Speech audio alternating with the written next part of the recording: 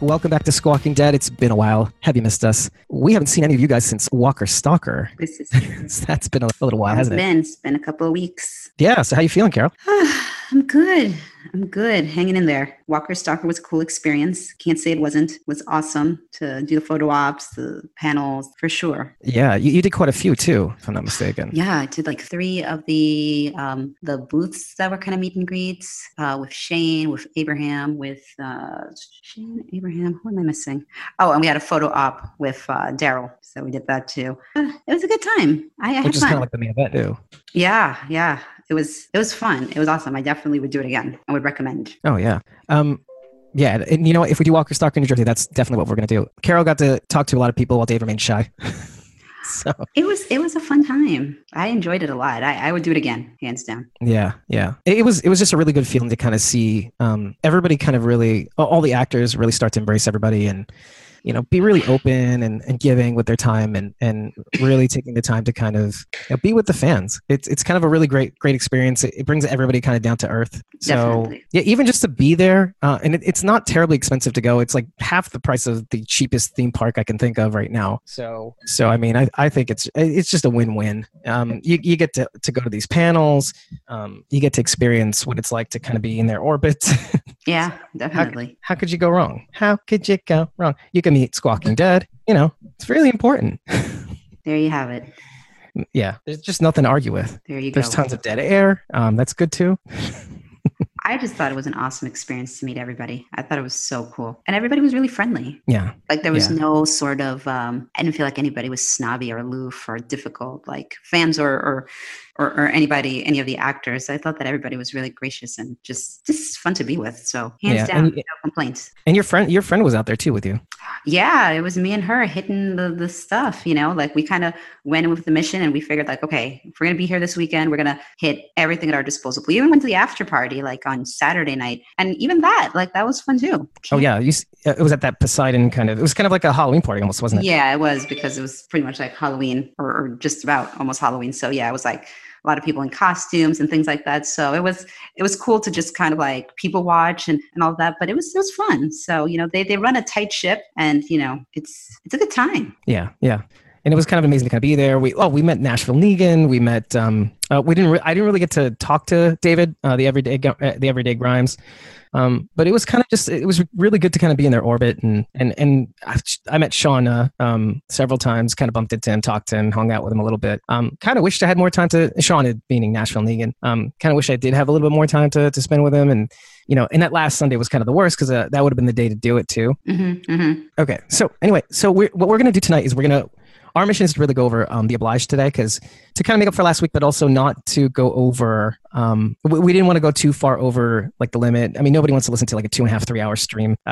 And even to that point, we're going to try to be as condensed as possible to kind of cover as much as we can. I mean, hitting on some good points, rattling off our feelings. I think we can get it done. And I'm looking forward to your reactions. And yeah, so where would you like to get started? Because even the Obliged episode 4 was just really powerful. It got to the heart of some of the arguments that people have been having online. It's like the whole Maggie Dixon camp versus like the Rick idealistic camp, and people go head to head. You know, it's like Negan versus the Negan philosophy versus the Rick philosophy versus killing Negan versus not killing Negan. And I kind of know where you stand, but I think I wanted to give you the floor to kind of lay out this might be a better question. Lay out what you felt before going into this episode, and maybe if things had changed as a result of watching this episode. So why don't you give it a go? I don't think that anything necessarily changed for me. I basically was kind of watching it and curious to see how it was all going to unfurl, because kind of knew like it was going to get to this point eventually, like everything was going to come to a head because of these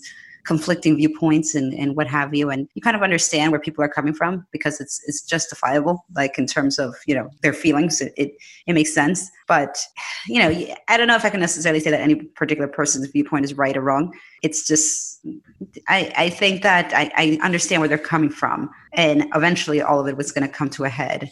and obviously like it all resolves and subsides in its own way. But I mean, together hunky dory, like easily, like it's not going to be that way, and it's understandable. Doesn't necessarily mean that you exact revenge on everybody, but I think it makes sense. It's believable. It's a believable conflict. So I was just curious to see how it was all going to unravel in this episode leading up to what we knew was going to be like Rick's departure. So I was curious to see how it was all going to start to come together. But so I think this is a really good setup episode, but it was it was like marching us towards like, okay, the kind of a sort of culmination. So I mean, I thought it was good. I thought it was a quality episode. Definitely. Yeah. Yeah. Would you even say that like maybe the result of this episode is that you kind of understand the other side? Like, because I know you were kind of in the camp of, I mean, there's a part of you that obviously wants Negan to stick around, but you were also kind of in the Maggie, I understand. I understand where they're coming from. Definitely. I understand like where their anger is coming from for sure.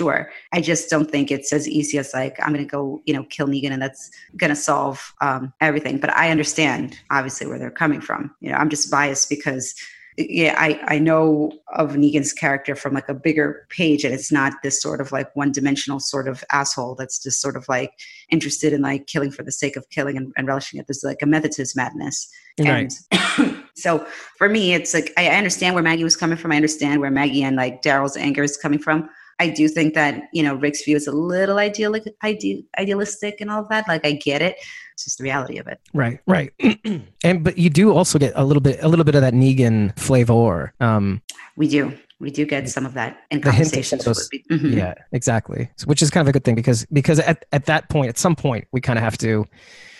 Well, what the show's been kind of doing, like from the beginning of the season, is to really lay out everybody's feelings and philosophies and all that stuff. And the end result really is what I was kind of referring to as the pendulum effect, where they were slowly swinging the pendulum widely to give you pieces of the extremes. And occasionally you get some people that are in the middle, kind of like Carol, where she can go either way. She's giving it a try, but she has her feelings. And they really do a good job of laying out, like even me, I was fully in Rick's camp, but there was that part of me that like, obviously when Oceanside was killing Rot, I was kind of like, there's nothing to say. You can't say anything against that. As much as you want to tell them to stay the course, you can't, which is kind of exemplary. Like, it's hard to move a cameo. I'll tell you that much. We are stubborn.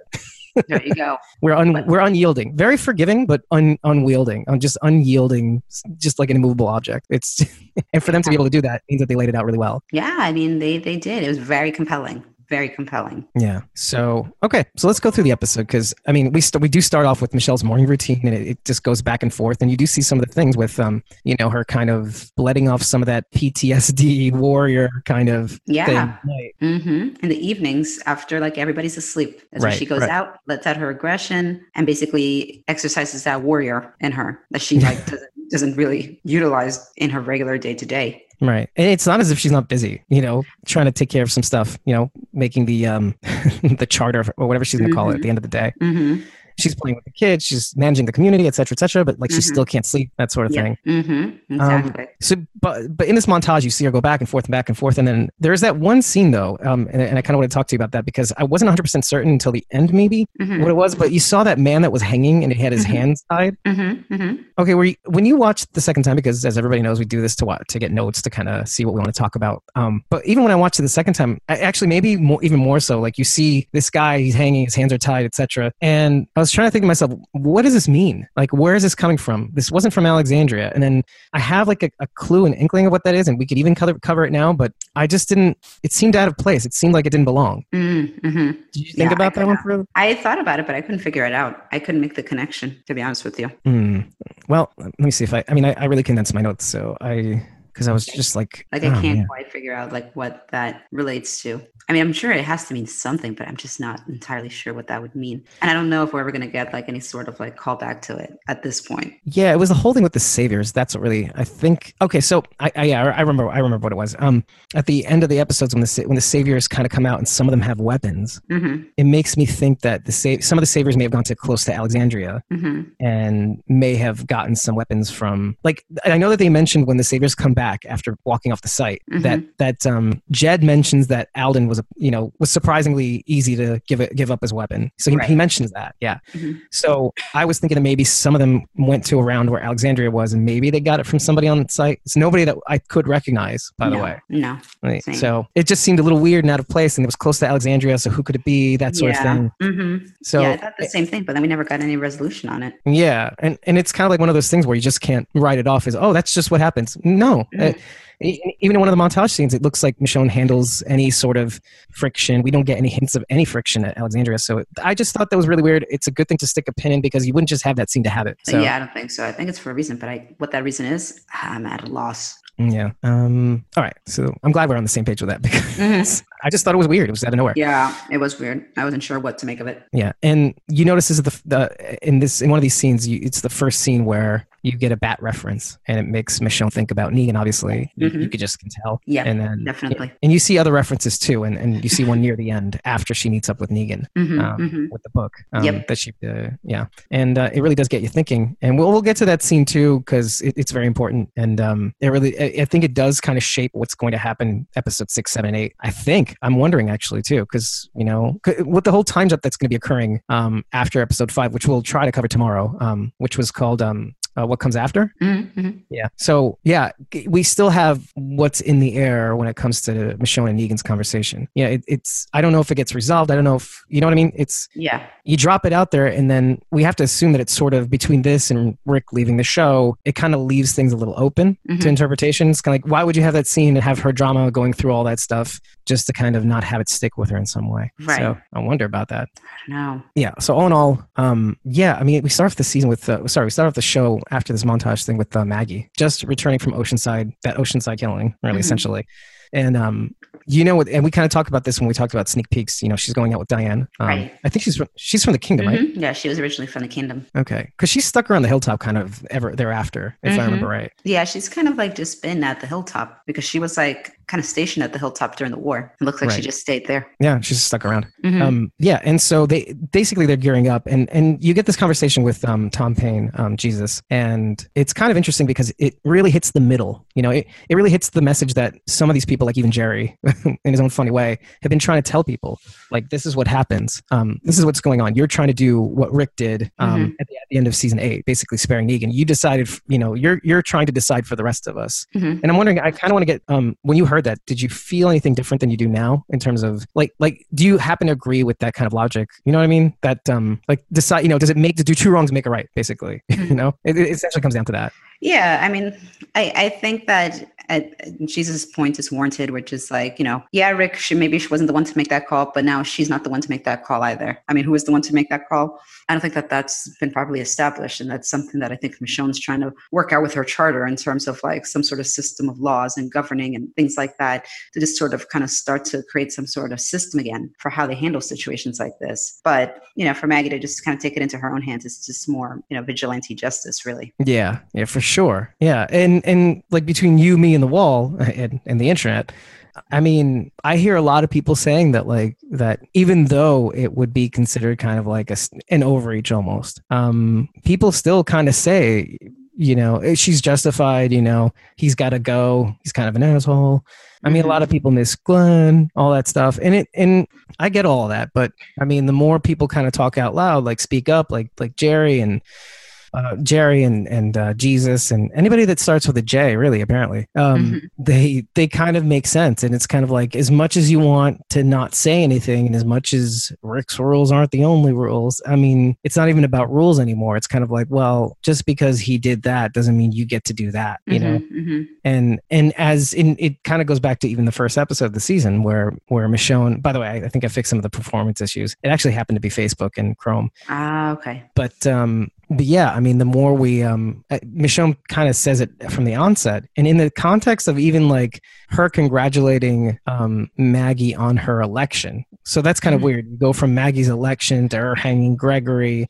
and in the same breath of congratulating her, take a few steps. Carol and Maggie walk off a little bit, and Michonne's looking at the Constitution, or it was the Constitution, and she gets this idea, and one person goes one way, and the other one kind of goes a dark way. So it's just interesting to see how like they kind of go opposite directions. So.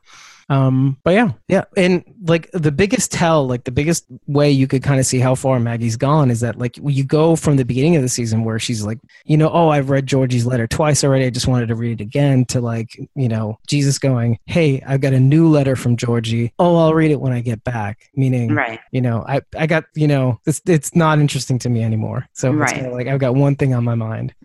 So yeah. Yeah, no, definitely. Yeah. So I want you to talk to me about Eugene and Rick. There's some stuff going on here.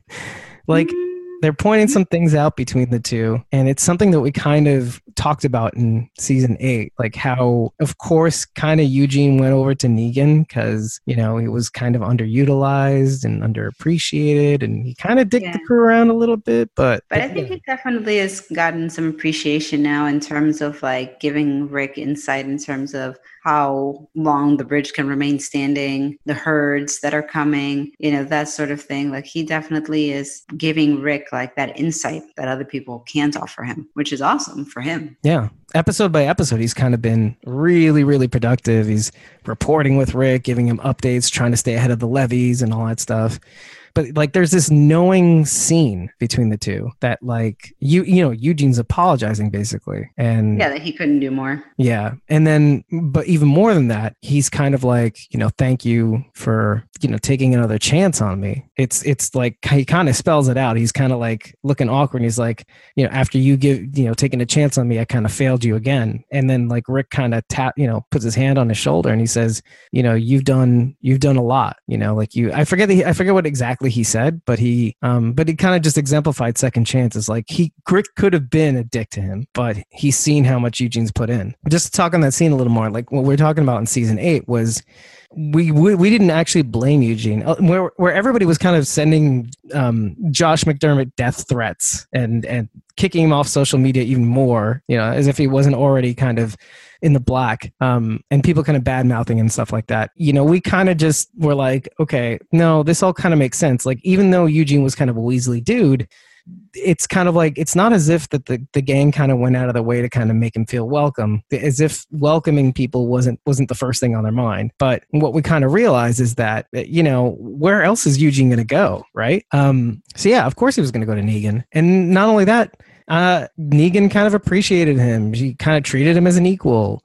And so what else was he going to do? So yeah, so when you see the scene with Rick, it's kind of like, well, it kind of culminates in a sort of like where, it culminates in the scene where, you have this moment where there's acceptance, the second chances, accepting, and it kind of goes to what's going on in the season too. Arat doesn't get second chances, but Alden kind of does, and even then some. He belongs to kind of Hilltop. Oh, there you are. Hey. Yeah, so I'm just going to keep going. Yeah, I mean, a ton of people, like even Anne. I mean, there's a ton of people that get second chances for some reason. And how do you decide? The one thing that I kind of wanted to talk about also with Carol was the whole thing with Eugene calling the two herds that were kind of in the vicinity but not intersecting.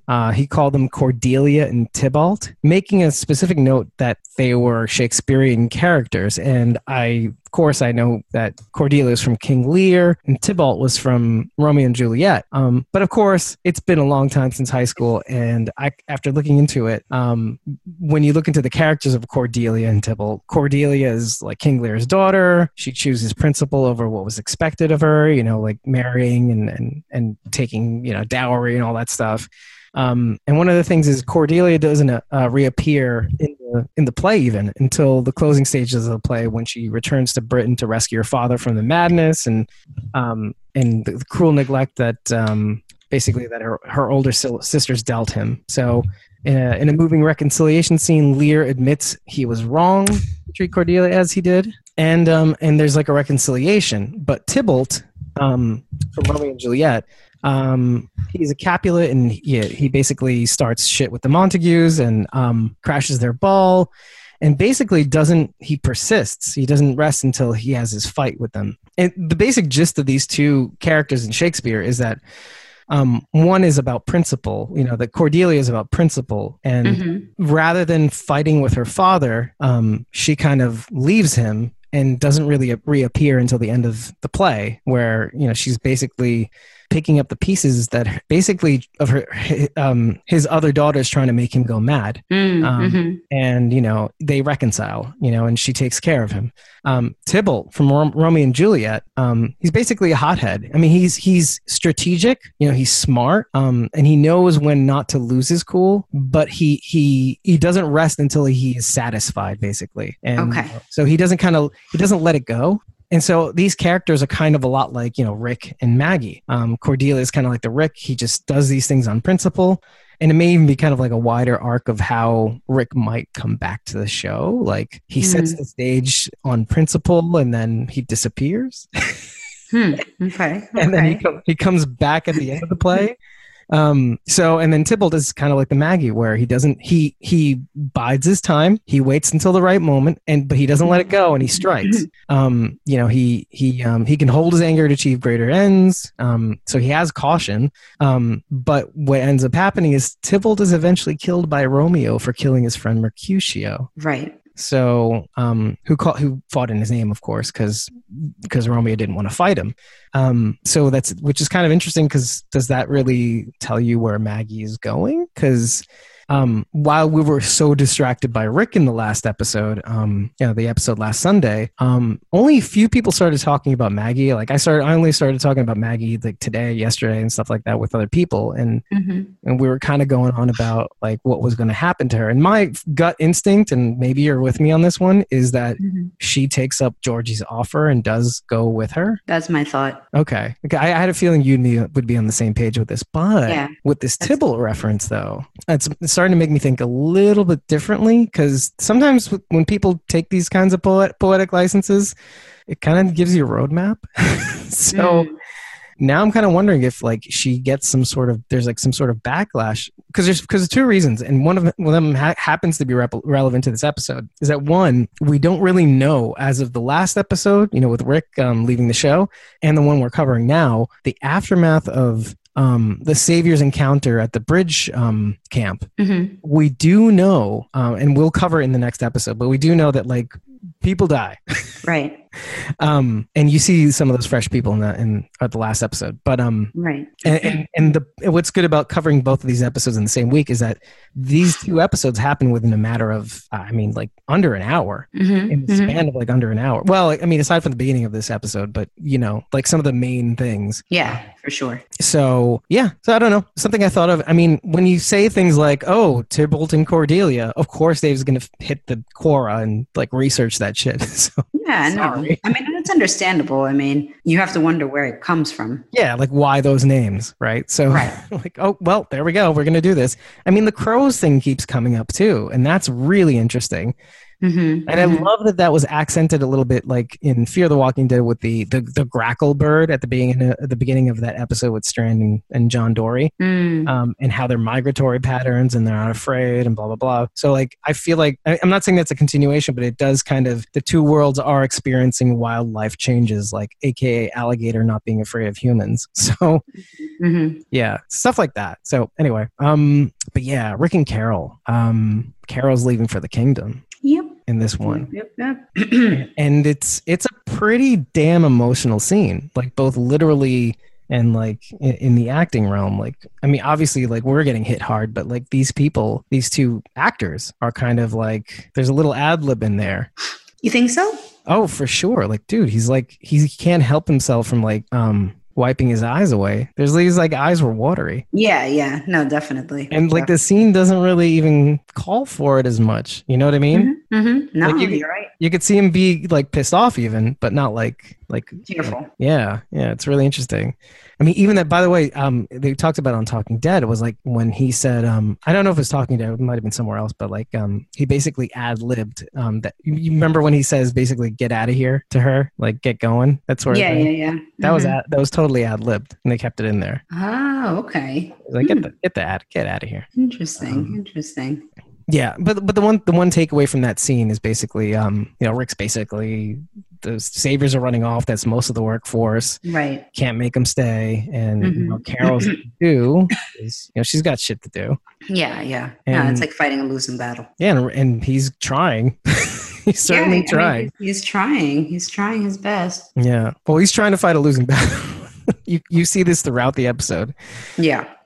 But yeah, Carol gives him the best advice in the world. She's like, it's kind of like the equivalent of if you love someone, set them free. Mm-hmm. You got to trust that, if they have a brain in their head, they're going to come back to you. Right, right. So and what's good about that is that she does reference what we talked about. I think also, I'm not sure, but she, Carol did the same thing. She made mistakes, Mm-hmm. Mm-hmm. and Rick banished her, and Yeah. and she needed to decide if she could put the needs of the group over her. Well, yeah, I mean, and it's kind of prescient too, but like the needs of the group, like of the collective, over her own opinions and ideas, because what she was doing was going above and beyond without consulting everybody. Right. And like it was Carol's law, right? Right.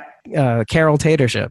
Yep. Pretty much. Yeah. So she knew best. What's interesting about that is that the big debate that we're having between who gets to save Negan and who gets to kill Negan, Carol did the same thing.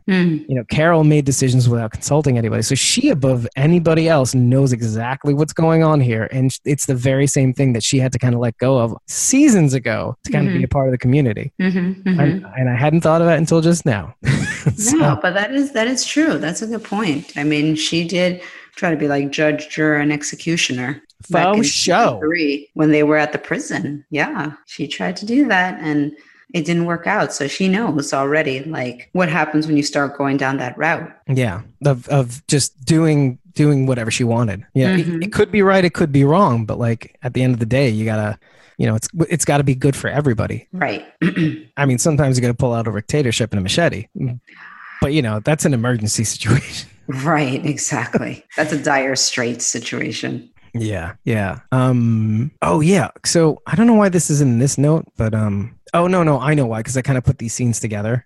Yeah, but when she leaves and they're kind of locking up everything and blah blah, right? And this is kind of while hold on a second. Okay, yeah. This is kind of while Rick is about to leave off and have that Daryl arc, but they're packing up all the stuff because the Savers are gone and blah blah blah, and they're going back to the kingdom. They're going back to, I don't know if they're going back to Oceanside, but they could be going to the old camp again. But then the Savers kind of come out from the woodwork. Right. Yeah. And like the first thing, it's like I mentioned, this is what kind of brought me back to the guy hanging from the tree. Is like Jed comes out and he's leading the pack, and he's saying, Alden wasn't as quick as you, to Carol. And so like now I'm starting to think like, okay, so he got his weapon from Alden. Alden went back to see if he could like talk sense into them. Obviously he couldn't. Right. But now I'm wondering, because I don't see him, I don't know if I see him in any future scenes, but are we wondering if could he be dead? I don't think so. I don't think so. I think he has billing, right? Yeah. I don't think he's dead. No. I think he is. Actually, I can even confirm that, because when he had his panel at Walker Stalker, he was talking about how he signed a contract, and he's actually going to be getting Callum McAuliffe, the guy that plays Alden, who's Scottish, by the way, and his accent is insane. It's insane. He sounds nothing like his character. That's crazy. He sounds really sexy. So, like you hear him on the show, and he sounds like some dude from Boston. Like he sounds like that. Yeah, he does actually sound like somebody from Boston. That's funny. But in real life, he's like, "Hey, I'm Callum McAuliffe. I kind of sound like a young James Bond." Like he sounds like that. It's crazy. That's really funny. Yeah, you have to listen to it. I can't even imagine it. Yeah. Well, of course, I was gonna go down the street, and it's like it's really good. So soft spoken. Yeah, it's very smooth, and I have a deeper register for some reason. He talks like this. I don't know what I'm gonna do next, but I'm gonna talk like this. So he just so whimsical, like sing-songy. How odd. Yeah. I can't even imagine it. No, I can't even imagine it. So strange. Yeah. But yeah, anyway. Fascinating. So he has a contract. So yeah, we went on a I just got, I got a little hot under the collar. So yeah, so that's the thing. So he has billing. He's getting a title, on the show. He's getting a credit in the title sequence and stuff like that. So yeah, it looks like he's being around, but like, what's the state of him? And now that we have the time jump, how do you resolve that too? So I don't know. Obviously, we saw this when we didn't see the next episode, and I forgot about the panel, and so Anyway, this is just my excuse to talk about his voice. So you're welcome, I think. There you go. One thing I noticed about that scene, though, because it kind of happens really fast, is that Carol's trying to keep her cool. She's taking Jed down, but then other saviors come up on the rear, and she looks like she's trying to give up. But the one thing I notice is that Carol is the one that screams no at the end of that scene. And it looks to me that Oceanside shot first because they saw Regina coming out from the rear. Like hard and fast with that cane action, but fast nonetheless. So, yeah. I believe it. Yeah. I mean, of course, the best defense is a good offense, I guess. But Carol was trying really, really hard to kind of keep these people from killing themselves. And, oh, man. Yeah. It's pretty nuts. It's intense. Yeah, very, very. And again, like the beginning of the episode kind of starts out pretty steady, but the rest of the episode is like in real time takes like a matter of not even 30 minutes, 40 minutes in real life. Not even. Yeah. And while all of this is going on, Daryl and Rick are in this hole. Right.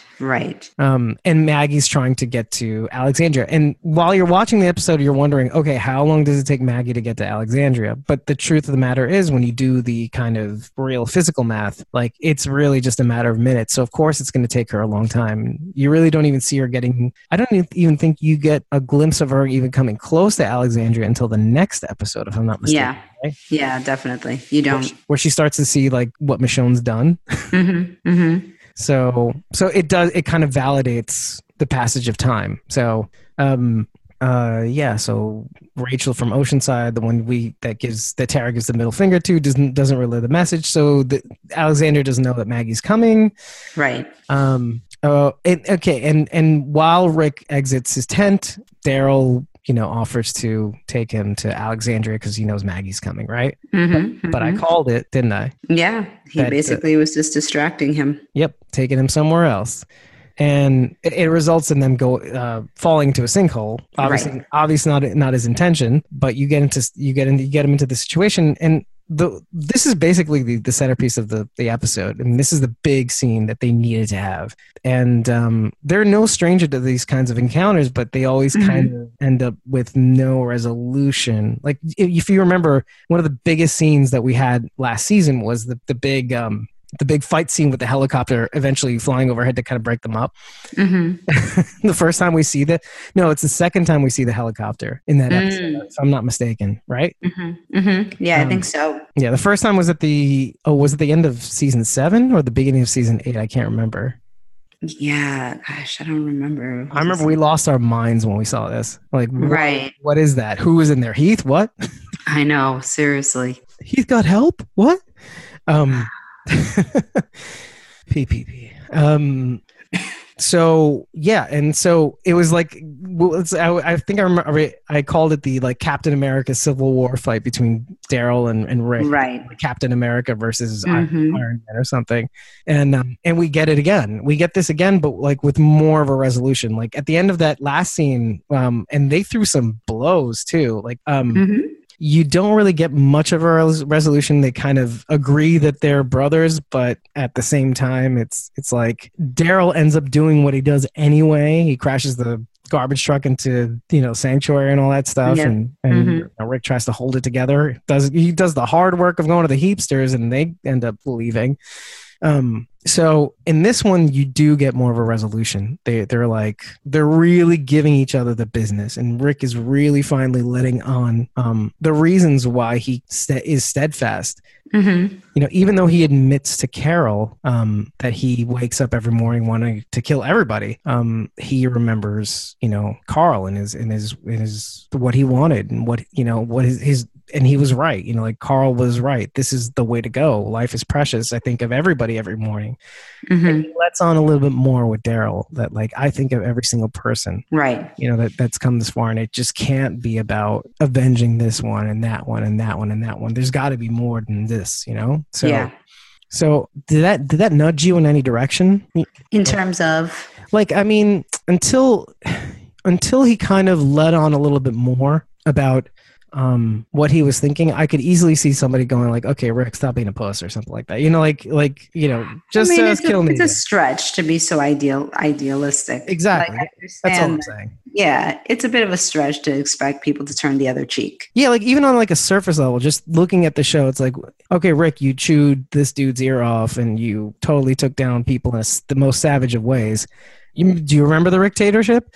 So Right, I could exactly. easily see a lot of people being like, I don't buy this for 1 second. But then when you start to hear the reasons, it's like they're letting it out like compressed air. It's just like, Yeah, and you get these little whiffs of like what he goes through to kind of stay on this path. And it's kind of interesting, you know? yeah, no, it's true. That is very true. And so I buy it more, like I'm already on board because I'm Dave, but they need to have this sort of thing to kind of get people to be like, yeah, okay, I mean, you're right. And then when he kind of breaks down, Carl, I can't let it go.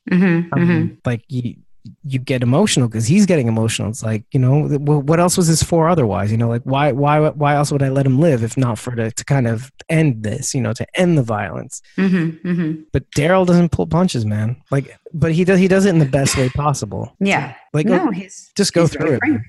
He was very frank. He just tells them how it is.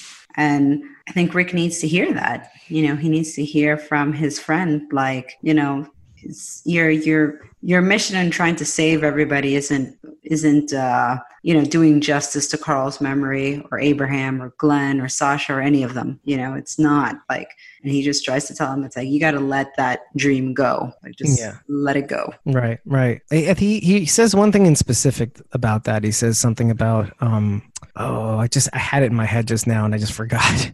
Oh yeah, if it wasn't for Glenn, you wouldn't even be here. Like you wouldn't have found your son. I wouldn't have found you. So like, how can you forget that? That was a really good point. And I hadn't even thought of that. Like if Glenn hadn't come around, he wouldn't have gotten out of that tank situation, right? No, definitely not. Definitely not. Look at a dumbass goes under a tank. No, he would have been stuck. Yeah. Well, he would have been dead. Yeah, pretty much. Yeah. But Rick comes right back and he says like, oh, but you spared Dwight after he killed Denise, locked you up, tortured you. So what about that? And screwing him, taking his crossbow, his jacket, his motorcycle also, I think. Yeah. Yeah, he took his everything. He took on his identity practically. But I could see how Daryl could wave that off. He's tougher than that shit. But sparing Dwight, that was something though, because he could have easily not. I mean, after everything. Yeah, exactly. So, and one other thing, Rick, the words Rick used when he was telling Daryl, Carl can't die. Carl can't die for nothing. Like Carl died for nothing. Those are the exact words that Negan used when he was choking on his own blood. Right. Yeah. Carl died for nothing, and boom. But yeah, I just love how those were the exact words. Yeah, no, that's true. Yeah. So what do you think about let Carl go? Is that like, I don't think it's like letting Carl go. It's like, let go of this like mission of like creating like an ideal world, like because Carl wanted that. An ideal world doesn't exist. Do you agree with that? Because part of me I couldn't let it go. I just I wouldn't be able to. I mean, don't let go of the memory of your son, but don't try to build a monument to something that doesn't exist anymore. Maybe it's like a Moses situation. Like if you think about it, like obviously we can move towards that goal, but maybe you're not the one that gets to do it. You can try to move towards that goal, but I don't think that an ideal community where everybody gets along is feasible. It's not feasible without it being an apocalypse. Like, man, possible during an apocalypse. Like, it's a stretch. I think it's more feasible in the apocalypse. I mean, like-minded people, right? But right. Like if you think about it with the rest, and it's kind of to Rick's point. It's kind of like when the rest of the world is. And this is true in wartime as well. Like, have you noticed that like when there's a war going on, like a real war, not like these fake wars that we're fighting, but like a world war, like everybody kind of drops their own mental health issues and whatever it is, and they rally and they do what they need to do. They don't think about their own own problems, but like in peacetime, needs a therapist. Everybody's doing their thing to kind of find purpose. Now that there's nothing, like no singular focus, people look at themselves and they look at their life's purpose and they realize they don't have one. And so like my mom and I used to have these conversations, by the way, like when I was younger, because my mom escaped from Syria when she was 20 to America. She told me this whole thing. I didn't know the extent of how she escaped Syria until like the last 10 years. And like I've gotten bits and pieces along the way. Like she went to she got smuggled by this one dude, and they went to Lebanon, and the thing dropped her off in the square, and they took her to the synagogue in the middle of the night. And then they had to go to the airport, and they had to hide in a meat truck. And then it's this whole thing. It's crazy. They had to fly to France, to fly back to Israel. And it's the whole thing. And the end of the story is like we talked about, like, because the whole context of that is that she was trying to tell me, like, you guys, you don't have purpose. And, it's like, when I was your age, I had to take care of my brother and sister and blah, blah, blah. And I use the argument, I'm like, well, you had to deal with what you had to deal with. Like, I don't, because of you. Thank you. But like, now we have our own problems, because in those times, it's kind of like you have this thing that you need to do. And it kind of keeps you on the straight and narrow. And when you don't, and you have all the freedom in the world, you have choices now. And now you can look at yourself. Now you have self-reflection. So the whole thing is kind of like, to kind of compare it to the show, it's kind of like, when you start to realize who the real enemy is, like, food, lack of food, the environment, walkers, natural disasters, lack of resources, stuff like that. Those are your enemies. And so that should be enough to kind of keep people together. But then, it's kind of like, it's not enough. And then we start hanging Gregories. and getting drunk and hitting and knocking babies out of strollers. Yeah, it gets ugly. Gets ugly out there. So it's kind of like I could see why Rick wouldn't let it go, because it's kind of like, I wouldn't, but I could easily see this as being like, maybe it's not supposed to be you, and maybe it should be like you said. Maybe Maggie is supposed to lead the charge. Maybe you should be leading that, right? And then maybe you hand it off to Michonne because she has a charter idea, and maybe that's the way we're supposed to go. Maybe you need to take a backseat and Daryl kind of says that, he says, I never asked you to follow me. Like Rick says this, by the way. And then Daryl says, I know. And maybe you should have. Like this whole time, you never asked anybody to follow you, but you maybe should have. Maybe you should have asked everybody else what they think. So, it does this little ping pong back and forth. It's just so great. Yeah, no, it is. It's like every note hits. Stellar acting too. Oh yeah. Yeah. And like measured. It wasn't like a screaming match too. Like it was just this, like, Daryl was just kind of like keyed in. He was like, I get it, man. Rick's the one kind of losing a little bit, but he's like, I know what you're going through. I know why you're doing this. And that's kind of why I didn't fight you earlier. Cause I know it's about your son. Yeah. And it kind of surprises, it kind of takes you out of nowhere, because you don't really, when you think about Daryl, does he grab you as kind of like a guy with wisdom per se? Like, I think he has insight. He just doesn't express it very much, but I think it's there. But like gut reaction, like when you think of Daryl, do you think like a wise person? Like it doesn't really occur to me, at least. Like you don't really think about, oh, he's the guy. He's like the Herschel. No. That's what I mean. Like gut reaction. Like yeah. On the surface, like between grunting and snorting. Yeah. No, definitely not. And especially when we first meet him. Right. Exactly. Yeah, no, you definitely don't think of him in that respect, for sure. Right. And so when you give him these lines, Angela Kang, it's great. Get that. Yeah, you get that depth. I mean, I was kind of angry with him like a couple of episodes ago. It was like him being righteous but not really doing anything about it. And then he kind of now I get it. I'm like, okay, I understand now, like, why he wouldn't move to do anything more than, like, because he didn't want to rock the boat. He knows why Rick's doing this. And it's like, what can I do? Right.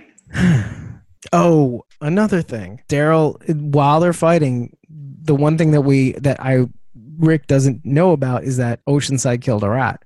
Right. And killed all those saviors. And Daryl kind of lets on, And I have to admit that there could have been a little bit more punch to him admitting this, like, but he admits that he couldn't live with keeping that secret. So I felt like he could have expressed that a little bit better. You know what I mean? Like, yeah, I couldn't live with that secret anymore. I wasn't stupid and let that slip. I just wanted you to know, like, right. Yeah, he needed to let him know. Yeah. Like, hey, this is what happened. Yeah, and I think the acting on that, the way they could have figured that out a little bit better on that one. It's just such a minor critique, but like in the grand scheme of things, but it's kind of like I'm trying to keep it together too. Like I can't live with this, and you know what I mean? So yeah. And then obviously the perfect scene, brother, take my hand. Okay. All right. It's good. I know. Moving along. Moving along. Yeah, no, I mean, it had to be there, Yeah, of course. But it's just you don't have to go through that. Yeah. Perfect. Oh, yeah. I don't really want to. Oh, it's funny. Okay. So I wanted to ask this when we were going to do it last week, but we kind of do understand. We didn't really understand at the time, but I wanted to ask you, is he depressed? And we kind of see that in the last episode. Like he's not doing well. No, he's broken. He truly is breaking. Yeah. And I want to raise my hand and say I called it, but I can't because we couldn't do it. Yeah. But he's breaking. It's sad. Sad to see. Yeah. I mean, I think the one thing that I can ask, because it isn't 100% clear, but is it? Do you think part of the reason, other than the stuff he says out loud, is because of the weight of what he's done? Like, is there like some sort of remorse there? I think it's just solitary confinement and being alone with your thoughts and having to confront like the things that you miss. I don't know if he's necessarily remorseful. I don't know if I would say remorseful. Okay. No, that's fair too. And that's why I asked, because it's kind of like, it's one thing to kind of like be depressed and remorseful and being alone with your thoughts, because but I can hear what you're saying, because the one thing that I know is, and this is kind of what you see with Michonne, is that she doesn't know what to do with that part of herself. There's like that PTSD kind of thing, obsessive compulsion kind of thing going on here, because she needs to kind of keep herself sharp, because there's that, you never know who's going to get you. So I might as well get them first or something like that, So just imagine how Negan's feeling. Like his whole thing was managing people, like, and now he can't even manage himself. Yeah. It's true. So where does all that go? Right. I mean, it's devastating. He's a broken man. Yeah. Idle hands. Yeah. I mean, it's sad. It's sad to see. Yeah. I mean, you get more of that in the episode prior. I mean, the Sunday's episode, for sure. It's not entirely clear at the time, because he's kind of dealing out some big punches to Michonne that you clearly see affect her. Yeah, definitely. Yeah. So, like, I mean, the words that I used when I was writing down my notes was like, he's weaponizing hard truth. But like things like that he mentioned. But did he mention the whole cancer thing? Yeah, he did. Yeah, he did. Yeah, on this episode, that's right. His wife having cancer, etc. Now, did he do that with Gabriel? I think he did mention that his wife was sick. He mentioned being married, but I don't think he went into the cancer. I think he mentioned that he was unfaithful to her, right? Yes. Okay. So he didn't mention that she was sick, but so that's a little bit more. And it's weird, like I said, weaponizing hard truth. It's like he's using his own truth to kind of break down a wall in order to kind of wheedle his way in. He's not afraid of using himself for ammo. Yeah. And like the thing he said about Andre, the kid that died, it's harsh. I mean, it's like it kind of took me to kind of like where you were saying, like, don't go for my kids. That's the jugular, baby, and I'll like pounce back, and Michonne does. And so Michonne does say that they're not the same. Like, right. You can see though how they are in a way though. Oh man, and then the self-harm at the end. Ugh. Yeah, that was painful to watch. Yeah, that was creepy too, a little, wasn't it? I just thought it was so sad. I was like, this is a broken man. Yeah. Okay, so the last thing really, so we don't even need the whole 25 minutes. I mean, we could go further, but why no? Father Gabriel and Anne. This is kind of like the last few scenes before the big guy. that whole thing was kind of messy a little bit. That whole Well, scene. with Jadis and Gabriel. Yeah, it's like two scenes, but like the whole beginning scene and how the walker she brings out to kind of Yeah. make him an A, by the way. The walker looking like the organist a little Yeah, yeah, yeah. stuff. Having a resemblance. Yeah. Like, I mean, does it strike you that maybe there's a little bit of you could have believed me and also, oh, so you want your organist back? Oh, how about this? Like, I'm I think jealous. there might be an element of that. Yeah, I could see that. I mean, she's unhinged. Yeah, I mean, I definitely could see her doing something like that. But, Gabriel appeals to her better self and luckily, like, ends up being able to save himself. Yeah. Yeah. I mean, I don't even know. I guess, yeah, appealing to her better nature. I guess Mm-hmm. maybe. I Mm-hmm. just think Father Gabriel's just really good at kind of making it really hard to kill him. Like, it's like, I, in a weird way, it's like the good version of Gregory. Yeah, no, I Can can I see just say that. that? I can see that. Because it's just really interesting the way he's able to kind of like, look, if you kill me, blah blah blah blah, you're killing the better part of you. Right, right. Yeah. Kind of thing. And it really does kind of get you though too, because you're like, I mean, oh come on, you're gonna kill him after that, really? Mm-hmm, mm-hmm. Yeah, no, exactly. But So it worked though. yeah, it totally worked. But obviously knocks him out. Leaves the note. If you want to go fast, go alone. If you want to go slow, go together. And I need to go fast. Mm-hmm. Yeah, if you want to go farther, go together. Yeah. Do you think she made the right decision though, in just kind of bolting? Yeah, I Okay. think so. I think she did. I mean, it would have been, The mother of all bunkers.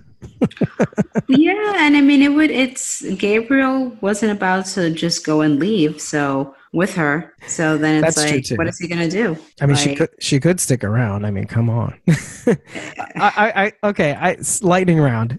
We gotta bring this a little closer to home. yeah. Kids out of the equation because that's not fair. But but if that was you and Eddie, and you had a little fight. I what mean, would you do? I don't think you can compare it though. No, you can't. It's just it's ridiculous. But I think it's justified. I mean, if you have somebody who's not willing to kind of like, Gabriel made his point known that he's Yeah. not going anywhere, and she obviously has connections to this organization that she seems to know very well has resources. or I knows mean, they're like around at least or whatever it is. Yeah. well, she knows the resources that they have at their disposal. She knows like, and we see it more in the next episode in terms of like helping Rick. Like she knows that they have the capability to be able to help a very injured Rick. So she knows. Yeah. I mean, and that's been her end game throughout the time that we've known her, how to get to, to this community, because she knows it's established that she seems pretty sure that she knows everything that they have available to them, which is far more than, Alexandria or Hilltop or Kingdom, any of them could have. Like it's beyond any of that. Right. So, Yeah, it's just well beyond. But like we don't know like if she's not obviously not traveling around with them, so you don't really know. Like you don't know what she doesn't. I don't even think she knows what they're capable of. Do you know what I mean? I don't know. She may not, but she knows enough, I guess. Yeah, she knows exactly what they want at the very least, and and they have been bringing her shit. Like Right. I seem to recall that. I mean, and Simon hits on that. Mm-hmm. He's like, I don't know how you guys are like just like managing to keep yourselves afloat. Yeah.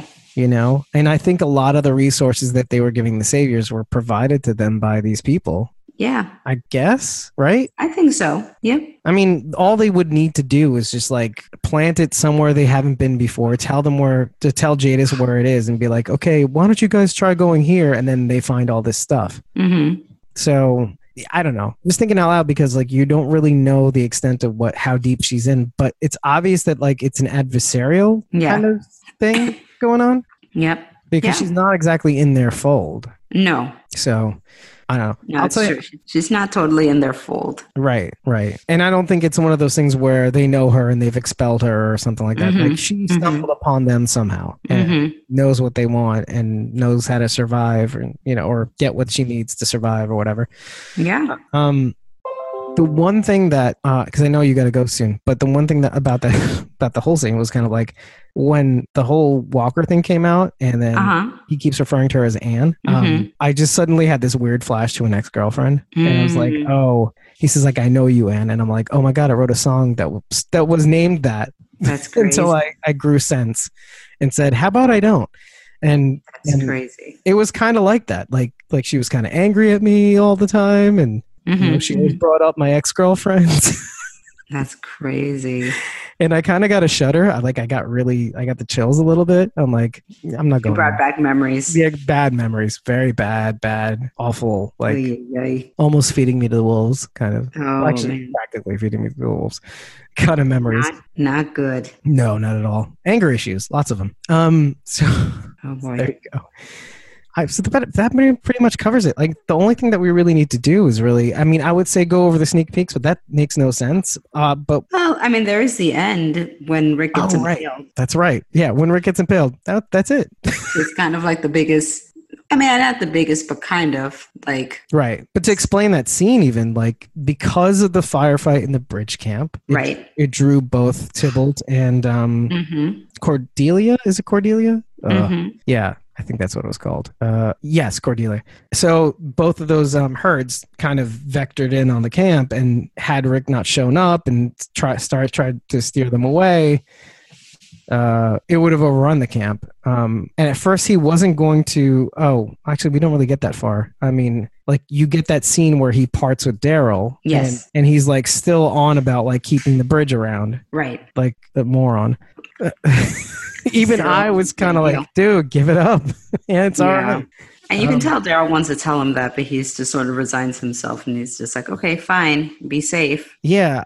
So when he said be safe, I was like, okay, and this is the last time that these guys are ever going to see each other. Yeah, that's the thing. Like, I'm trying to think to myself, like, I felt like Rick has said this to him at some point, and I can't remember when, and I was going to research when, and I just wanted to bring that scene up or something.